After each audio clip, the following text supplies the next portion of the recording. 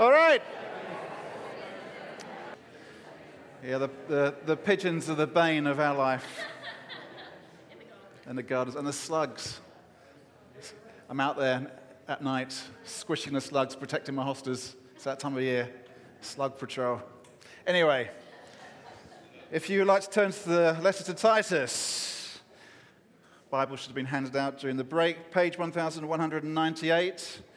We're going to be reading from verse 5 of chapter 1 through to the end of chapter 1.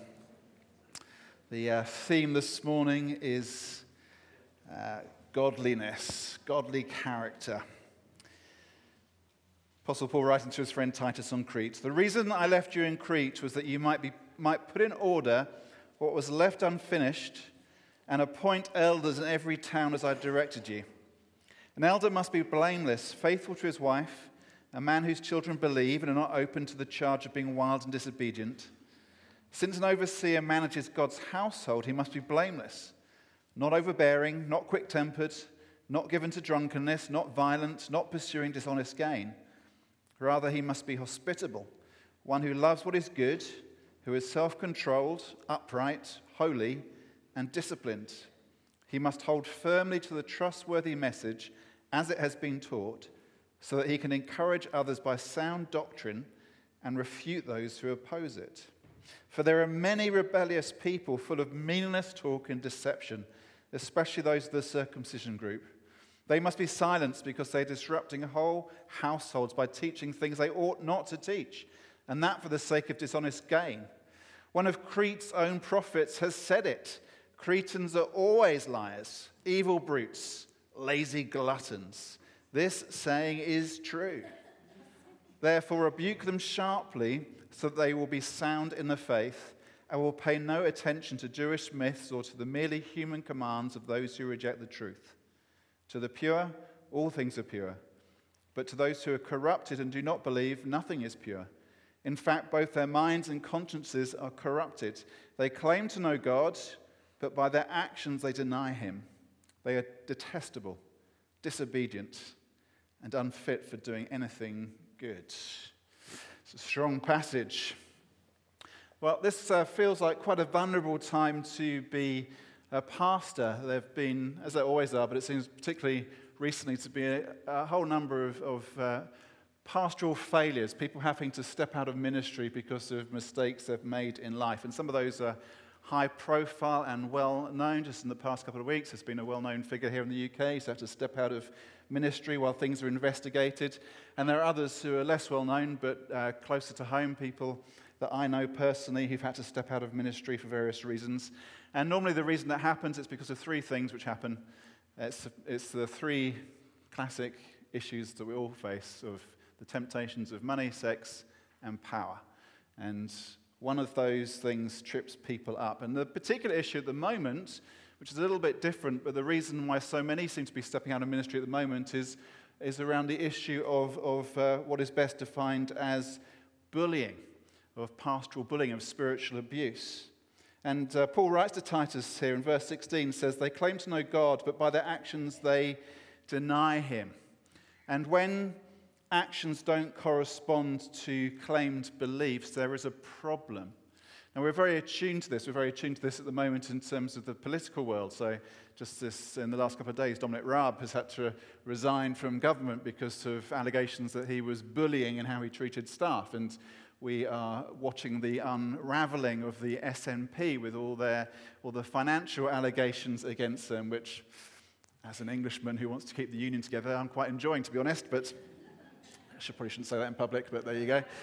And of course, through the pandemic, we were very used to that. With the Boris having parties when we were all told we couldn't see people, and Neil Ferguson, who was driving the drive for lockdown, driving across London to visit his mistress, and Dominic Cummings, who was shaping so much of the policy, driving up to the north of England to see and we got the hypocrisy, the actions. Actions speak louder than words, don't they? And we're very attuned to those displays of hypocrisy, of double standards. Actions speak louder than words. And the problem is that in the church, if pastors, if elders, if their actions don't match up to what they claim to believe, that causes or what Paul describes here as disruption. Disruption to whole households, disruption in the church. It compromises the witness of the church.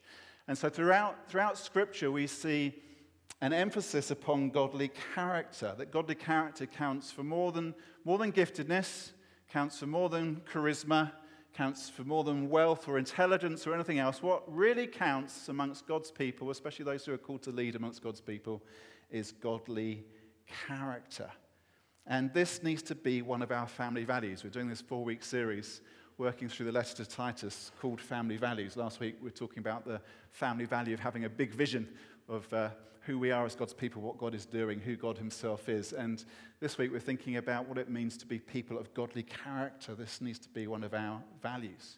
One of our 3 mission-defining words is purity, adventure, purity, compassion. Our 3 mission-defining words as a church. Purity, a mission-defining word, that there needs to be a genuine purity, a genuine godliness about us as God's people. It needs to be a family value for us. And that begins with the elders here at Alder Road. That's Paul, John, and myself. And then down at 502, Richard, Gordon, and Nathaniel, the 6 of us who are called to serve as elders of Gateway Church. And Titus has been sent to Crete by Paul to appoint elders. And Paul says you're to appoint elders in every town. And at this time in Cretan history, there are around 20 identifiable towns in Crete. And so we get this sense that the mission of God is advancing. Church, people are coming to faith. Churches are being started. Churches which are being established, which are meant to be little colonies of heaven in Crete. They're in Crete, but they're not to be like Crete. They're to be Christ-like now. They're to display different family values from the values of Crete. And part of Titus's task in Crete is to appoint elders in each of those churches, in each of those towns. And these need to be men who reflect godly character. And the interesting thing about the list we get here, and the corresponding one we get in 1 Timothy 3, where Paul is giving similar instructions to his friend Timothy, who's doing a similar kind of work to Titus, but in Ephesus rather than Crete, is that the bar for eldership actually seems pretty low. So Paul says to Titus here that elders need to be blameless. In 1 Timothy 3, he says elders need to be above reproach, and then describes what that means. And it's pretty simple. It's basically people who are going to be elders need to have a decent marriage, they shouldn't get into drunken punch-ups, and they need to have clear theological convictions. And that's about it. And here's the thing. Actually, we would want that for every member of the church. It's not a high bar. This isn't a job description for spiritual superheroes that the Apostle Paul gives to Titus here and to his friend Timothy in Ephesus. And as an elder, that's both a relief and also a sober reminder. It's a relief because what is described here is an attainable job description. These are things which should not be too difficult to live up to. What Paul describes here as the character qualifications for eldership. But it's also a sober reminder because it's really easy to screw up really basic things. And certainly I've seen that too many times. There can be just that out of character moment of madness when someone does something which is completely out of character. But for whatever reason, something happens, and that moment of weakness, that moment of madness, maybe a crisis moment in life, maybe some kind of cry for help, really, and a pastor and elder just does something stupid, which results in their ministry being brought to an end. Sometimes tragic that happens. More often, though, it's the slow unraveling of bad choices and of bad habits, those things which at the start of somebody's ministry might be a bit, but not too much of a problem, but over the course of years and decades become more and more of a problem until finally the whole thing explodes and that person is taken out. Now, it's only 4 weeks until Grace and I go on sabbatical. Very grateful to the elders and trustees here granting us a period of sabbatical leave. And while I'm away on sabbatical, part of what I will be wanting to do is some self-reflection, thinking about these kind of things which Paul lays out and asking the questions about how have I done as a pastor? How am I doing now? What do I need to do in the future? Because these things are very relevant for us. And Gateway Church deserves an elder team who are godly. As the saying goes, that the fish rots from the head down. If myself or John or Paul go rotten, then that will rot the whole body. And so pray for us. Pray for Grace and me when we're off. We'll be off for 3 months, end of May through to the end of August. Pray for us that God will work in us and help us as we seek to be godly in character. So we want to be a church where the elders display godly character, but also we'd want this to be a church where pretty much everyone actually is qualified in a sense for eldership, because you're living up to the things which Paul describes here as being the character qualifications for eldership.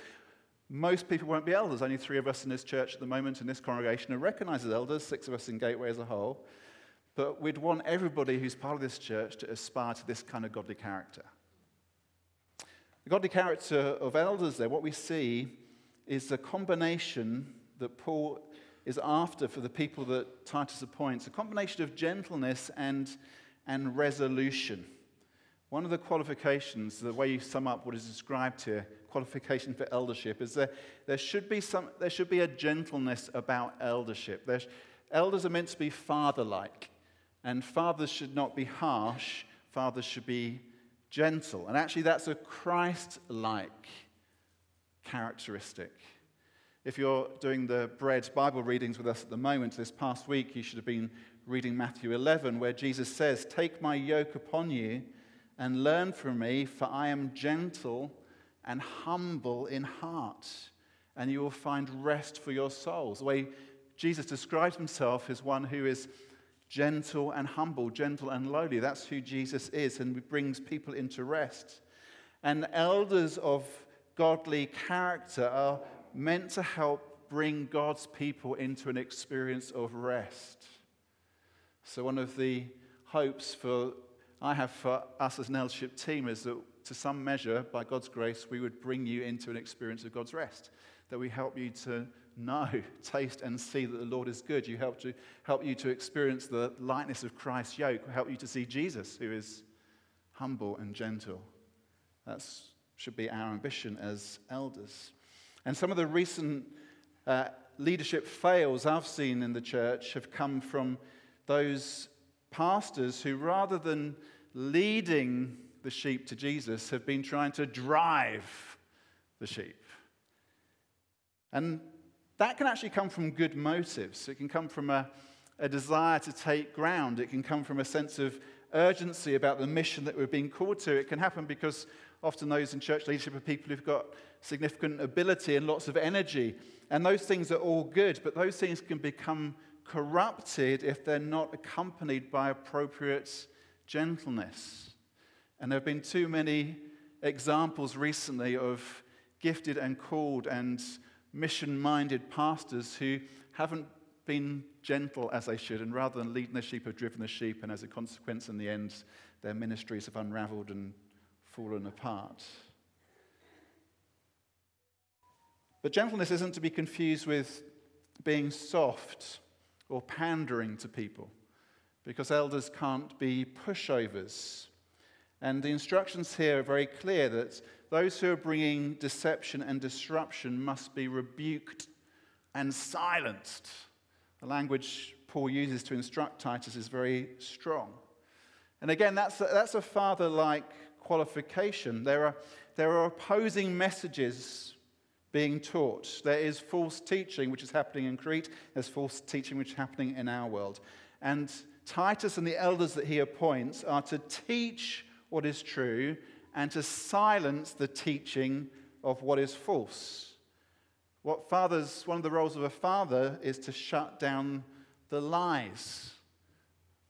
Lies happen. If you are a biological father, if you've got kids in your home, your kids will be listening to all kinds of lies, hearing all kinds of lies. Part of your responsibility as a father is to shut the lies down, to speak truth, and that's what pastors, elders in the church are to do as well. And so these things define the expectations you should have of the elders here at Gateway.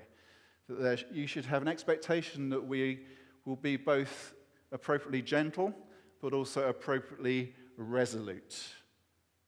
That we're seeking to lead, not to drive, but we will confront and silence what needs to be confronted and silenced. That's what godly pastors are called to do. And so we see in this that a lack of godly character must be challenged. Paul here really strongly affirms the authority Titus is to exercise. He says you're to silence, you're to rebuke them sharply, those who are bringing false teaching. Titus is to do this, and the elders he appoints are to do it as well. And so we see that elders are both to encourage, it says in verse 9, an elder is to encourage by sound doctrine and refute those who oppose sound doctrine. Elders are to encourage and to refute. Elders are to encourage the church in what is true, and where lies are being told, elders are to demonstrate why those are lies and to speak truth. And in the cultural context of Crete, there was a lot to challenge. Paul mentions the circumcision group. Seems to have been this sort of religious Judaism trying to be imposed upon Christians, limiting their Christian freedoms. And Paul says you need to speak against that, stop it, silence them. And there was also just the culture of Crete, which was summed up by a Cretan philosopher, Epimenides, who says that Cretans are always liars, evil brutes, lazy gluttons. The Cretans were not recognized as being a nice people. They were notorious. Actually, the very name of Crete meant liar. This was a whole nation that was thought of by other peoples as being particularly brutish, untrue. And in our culture, there's also an awful lot that needs to be challenged. In our culture, there's an awful lot that is brutish. In our culture, there's an awful lot of lies. And part of our responsibility as elders is to challenge and refute those things. It needs to be challenged, it needs to be refuted, it needs to be rebuked, it needs to be silenced, because we don't want to be a people who ourselves become hypocritical, that we say we believe one thing, but our actions say something else. We don't want to become corrupted. We want this to be a church which is characterized by godly character. We want to be a church where there is genuine purity. We don't want to be useless. We don't want to get to the point. This is a terrible condemnation that Paul says in verse 16. They're detestable, disobedient, and unfit for doing anything good. And sadly, that can be said of some churches. And we don't want it to be able to be said about us. We don't want that kind of description to be true of us. We want to be useful servants of Jesus. And so we've got to cultivate and grow godly character.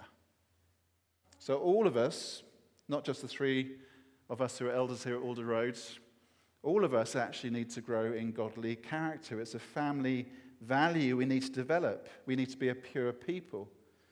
And what that looks like is going to vary according to your age and stage of life. If you're 18, it will look different from if you're 80. We're in different stages of life, have different circumstances. But the character list which is given for what elders should be like is actually helpful for all of us in thinking what godly character looks like. To see that having godly character means things like this. It means that we don't want anybody who's part of this church to be overbearing or quick-tempered or violent. As it's unlikely that anybody here, nobody in this church I know, is going out and picking fights in bars. It's not that kind of violence that we're likely to fall into. But these characteristics of being overbearing and quick-tempered and violent, they are very evident in our society at the moment. They're very evident in social media, where people say horrendous things, which you wouldn't say to somebody face-to-face, but somehow online people say things which are just horrendous. Or it's even just the way that we think about and talk about other people in the privacy of our own minds at times. And godly character means, rather than being overbearing or quick-tempered or violent, whether it's in actual words or just in our thoughts, it means that we deliberately train ourselves to think and speak well of one another, especially in the church, that we deliberately, intentionally, consciously think, how can we honor other people? How can we build other people up? How can we encourage? How can we speak well of each other rather than ill of each other? It's a characteristic of godliness. Having godly character means that we're not given to drunkenness. Now, it is easy to drink more than we should. And drunkenness itself is something that as Christians we're not to indulge in. But I think there's a broader application than just getting drunk. The application is about self-indulgence or actually self-medication generally. That we can find ourselves relying on things. We can go to things for comfort or relief when actually we need to look to God as our refuge. And being of godly character means that we drink of God. The famous verse, don't get drunk with wine, but be filled with the Spirit. That's what we seek to do. We seek to fill ourselves with God. Being of godly character means that we don't look for our refuge, our comfort in other things, whether it's actual drink or something else, but we look to God as the one who is able to rescue us. That psalm we started with this morning, He is our salvation. He is our rescuer. He's the one that we ask to come and deliver us, that we find our comfort, our help, our strength in Him. And sometimes that does mean making some lifestyle adjustments. Where's Sarah? Can't see you. There you are. Are you happy to come in? I just asked Sarah to share her story because I thought this was a really helpful illustration of some changes that Sarah made in her life which have helped her. You right? Yeah. Don't be nervous. It's all right. Yeah, so on New Year's Day last year, I decided to stop drinking because although I wasn't an alcoholic, I drank too much too often, and it wasn't helpful for me. And as a mum, it wasn't helpful because I was like, kids, get to bed. I need my glass of wine because you're driving me up the wall. But I made that decision, and I thought, I'll just stop for a month, see how it goes, and I'm nearly 500 days now, and all I can say is my life has got better and better and better, but it is through God that I've been able to do that as well, because it's not been difficult, and everybody else I know that has done this has found it really hard, but I've prayed, I've asked God to help me. When it's been difficult, it's fine. And actually my life's just so much nicer. My relationships are better, my relationship with my children's better, I'm not as angry. So, yeah, violence. I'm not violent with my kids, but sometimes I want to be. But yeah, I'm not as angry anymore. My relationship with my family's better, friends, and everything's just easier, and life's got so much better, yeah. So, not drinking.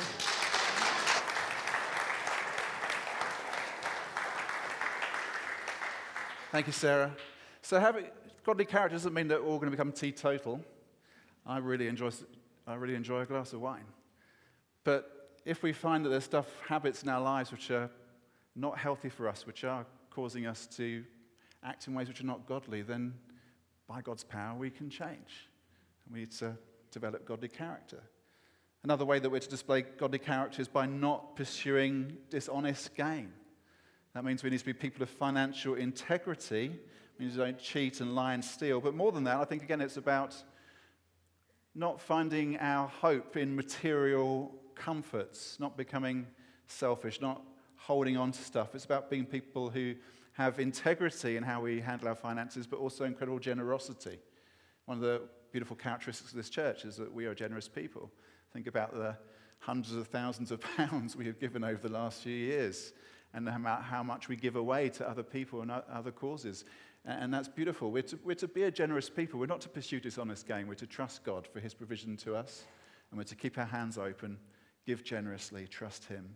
And we're to be hospitable. It's a godly characteristic that our hearts and our homes are to be open to one another. That intentional investing in relationship with one another. And that can be costly. Doing that, it can be very disruptive to our own comforts to invest in relationships with others. But we serve a God who has welcomed us. We serve a Heavenly Father who's thrown open His arms and welcomed us into a relationship with Him. And so we're to open our arms and our hearts to one another and be hospitable, welcoming to each other. And a characteristic of godliness is that we love what is good. Love what is good. I think where we can think about this is in terms of thinking about what entertains us and actually where we go for our entertainment. Because it's easy to love what is not good. It's easy to love what is corrupt. And we need to think about how we actively pursue what is good, what is lovely, what is beautiful, what is truthful. In Philippians 4, it says, whatever is true, whatever is noble, whatever is right, whatever is pure, whatever is lovely, whatever is admirable, if anything is excellent or praiseworthy, think about such things. And the trouble is, with so many of the places that we go for our entertainment, and again, I'm not saying that you shouldn't ever watch Netflix or the movie. I'm not saying that at all, but just think about what we're doing to develop godly character. How much of our time are we intentionally, deliberately giving to thinking about things which are true, noble, right, pure, lovely, and admirable?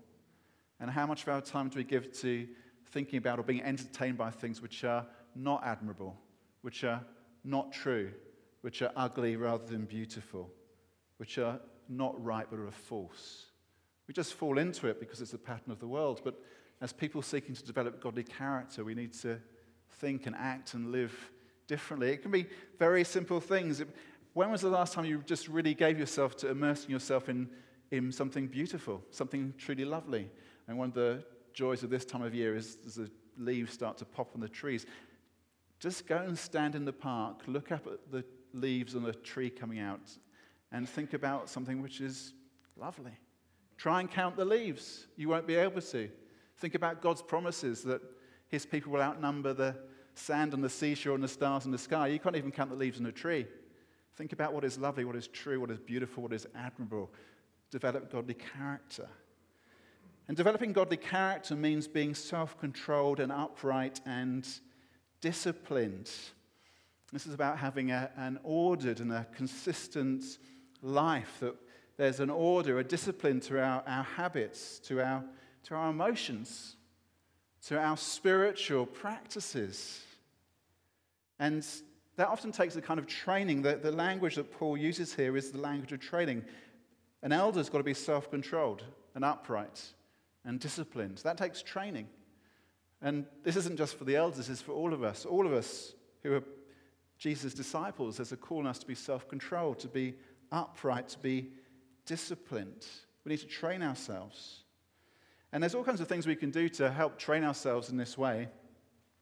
Just little things in life. We can set ourselves little challenges which train our bodies and our minds, and which can help train us and prepare us spiritually as well. One thing I've done over the last few months is when it got to last October, which is when I normally stop swimming in the sea, I thought, hey, there's so many people swimming in the sea. I'm going to see if I can keep it going this winter.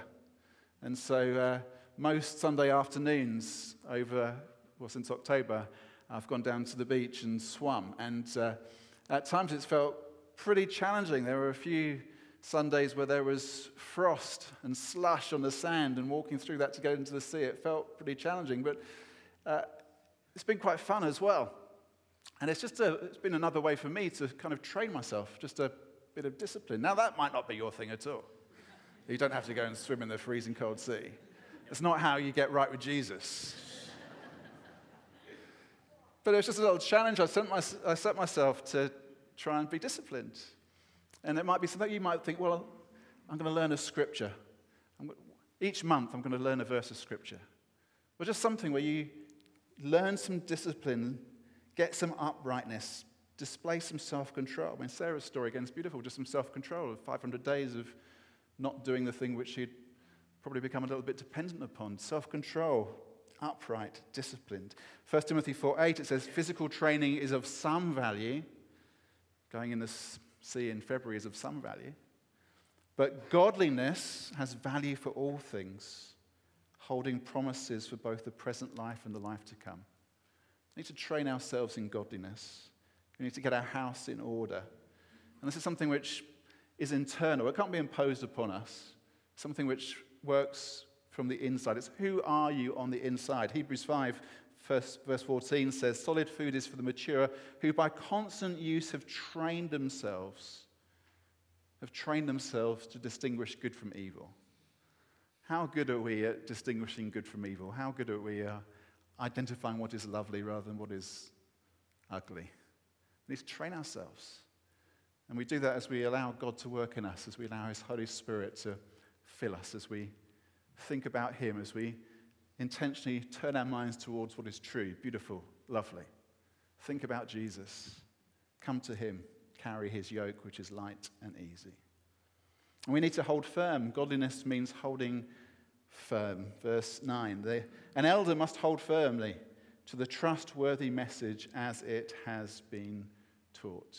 All of us, let's hold firm to the trustworthy message. Paul says that the reason he's writing this letter, verse 1, he's writing it to Titus to further the faith of God's elect and their knowledge of the truth that leads to godliness.